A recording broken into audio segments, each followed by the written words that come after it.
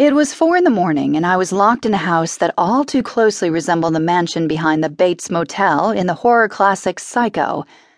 I was alone, except for my dog Toby and a coworker who was on the phone in an adjoining office.